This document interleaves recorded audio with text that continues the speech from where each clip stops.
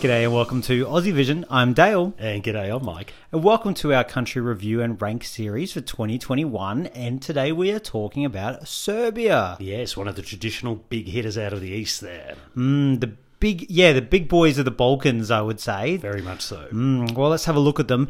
As Serbia, they debuted in 2007. Of course, they were Serbia and Montenegro for a time. But when they debuted as Serbia, they won with Molodvar in 2007. We're normally impressed when people win on the second occasion. You win on the first. I know, but it's not really their first hit. But anyway, look, they won with Molodvar, and then it went on to have quite a few decent results, including an 80% qualifying record in the 2010s, including 2 top 10s. However, couple of the last few years, even though they've been making it, they've made 3 out of the 4 grand finals. It's been 18th, non-qualifier, 19th and 18th. Not a bad record, but maybe for a country like Serbia, I think they'd be looking for a little bit better than that. Yeah, definitely. And this year, they'll be looking for Hurricane and Loco Loco.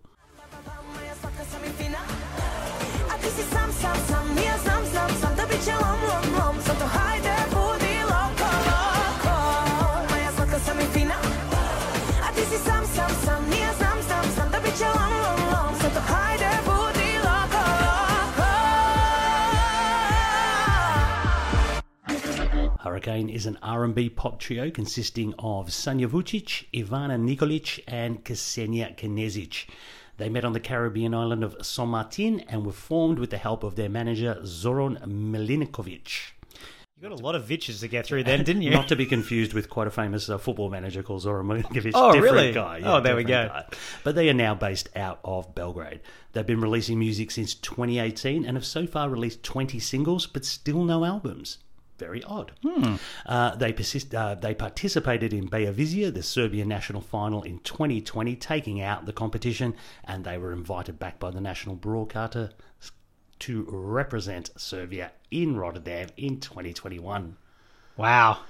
Quite a lot there. They're an interesting group. And isn't one of them the daughter of Knez? That's right. Ksenia is the daughter of Knez from Montenegro 2015. And Sanja Vucic, of course, represented Serbia in 2016. Yeah, because she was a backup. Knez's daughter was a backup singer in 2015 too as well. That's correct, yes. Yeah, so a bit of Eurovision chops about them. Interesting. Well, look, let's talk about some of the pros of the songs, Michael. Look, straight up, this is high energy, and I feel like when this starts you can just feel them stomping out onto stage, and they've just got that great energy to bring to the stage and to the competition, and you're going to feel that down the TV lens. Very much so, and it's very much what they serve up as well. So they're playing to their strengths here, and I really expect them to put on a really good performance come showtime in Rotterdam. Yeah, look, they can sing, they can dance, they can do it while looking amazing, and they really are top performers, and they showed that in Beovizija last year. I watched that. They put on a great show with a really tricky song to pull together, and they've done a great job of it, and I fully expect them to be able to bring out a great package again. Definitely. All 3 of them are actually very good vocalists in their own right as well. And so having seen them belt this track out live, I've got no real issues that they're going to have any problems vocally here.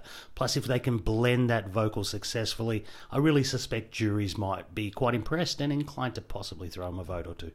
Indeed. And weirdly, where I think there's a lot of songs that are similar to them, not exactly the same, but we've spoken a lot about female up-tempo bangers, and the fact that it's not in English could actually help them stand out. When you've got 8, 9 or 10 of them, and there is something different about them that will appeal potentially, particularly when they get to the grand final and you do have all of your neighbouring countries around who obviously pick up a little bit of that. It's not the same language, but it's, some shared linguistic things. And look, I was going to say there's also a fair degree of old school Eurovision in this package, so I think it's going to appeal to a lot of voters, and I can see this getting a good degree of tally vote love out there. Yeah, and look, the last thing I've got is they've got a big profile. They do have a big profile. They're known. They're good in the region, and that's going to stand out as well. And I think they'll have presence in the PR and interviews throughout the week. Definitely. Should we go on to some of the drawbacks possibly here? Yes.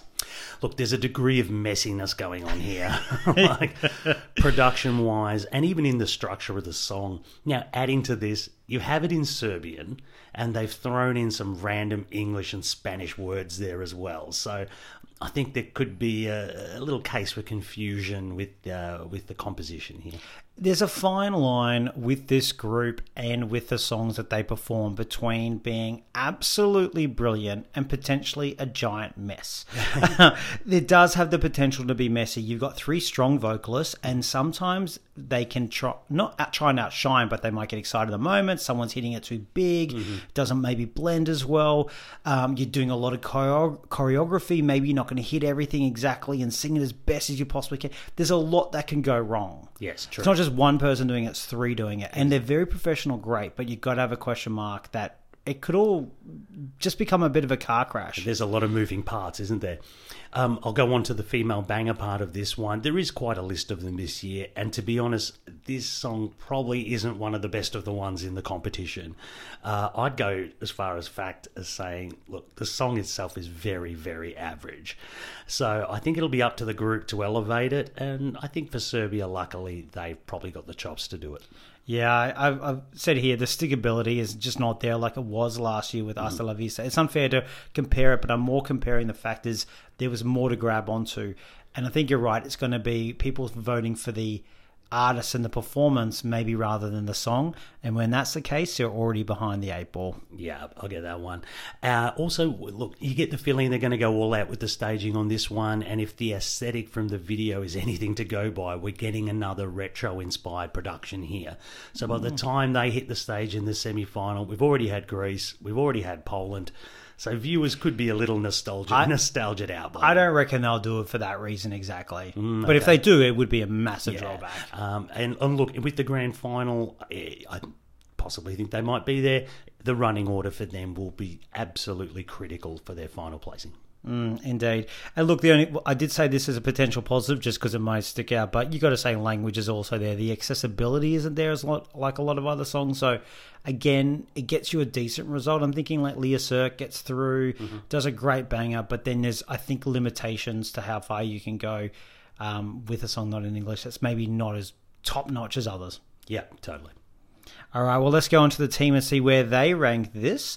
It was quite a range, I must say, but let's just see where they got to. All 17 Aussie Vision contributors voted 1st to 38th, and this finished in 28th place. Oh, interesting. Interesting. That's pretty low. Yes, 2nd to 36th.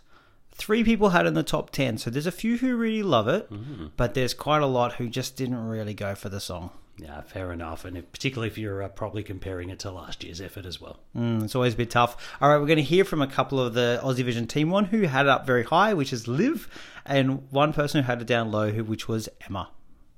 Where do I start with these wonderful, spicy ladies? Like, I think, honestly, that this song is going to be at every Eurofan Club party. It's going to be the one that gets people on the floor, a classic for times to come.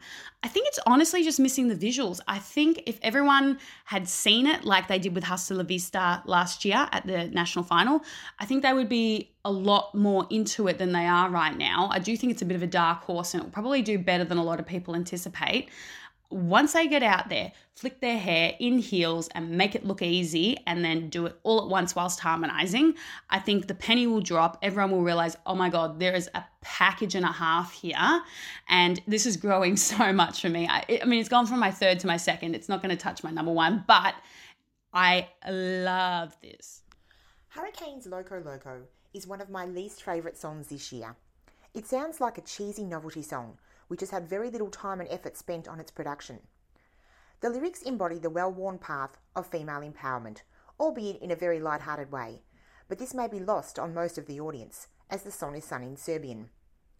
There's no doubt the girls can sing, but despite a couple of big notes and a slight key change, this song is not challenging them vocally.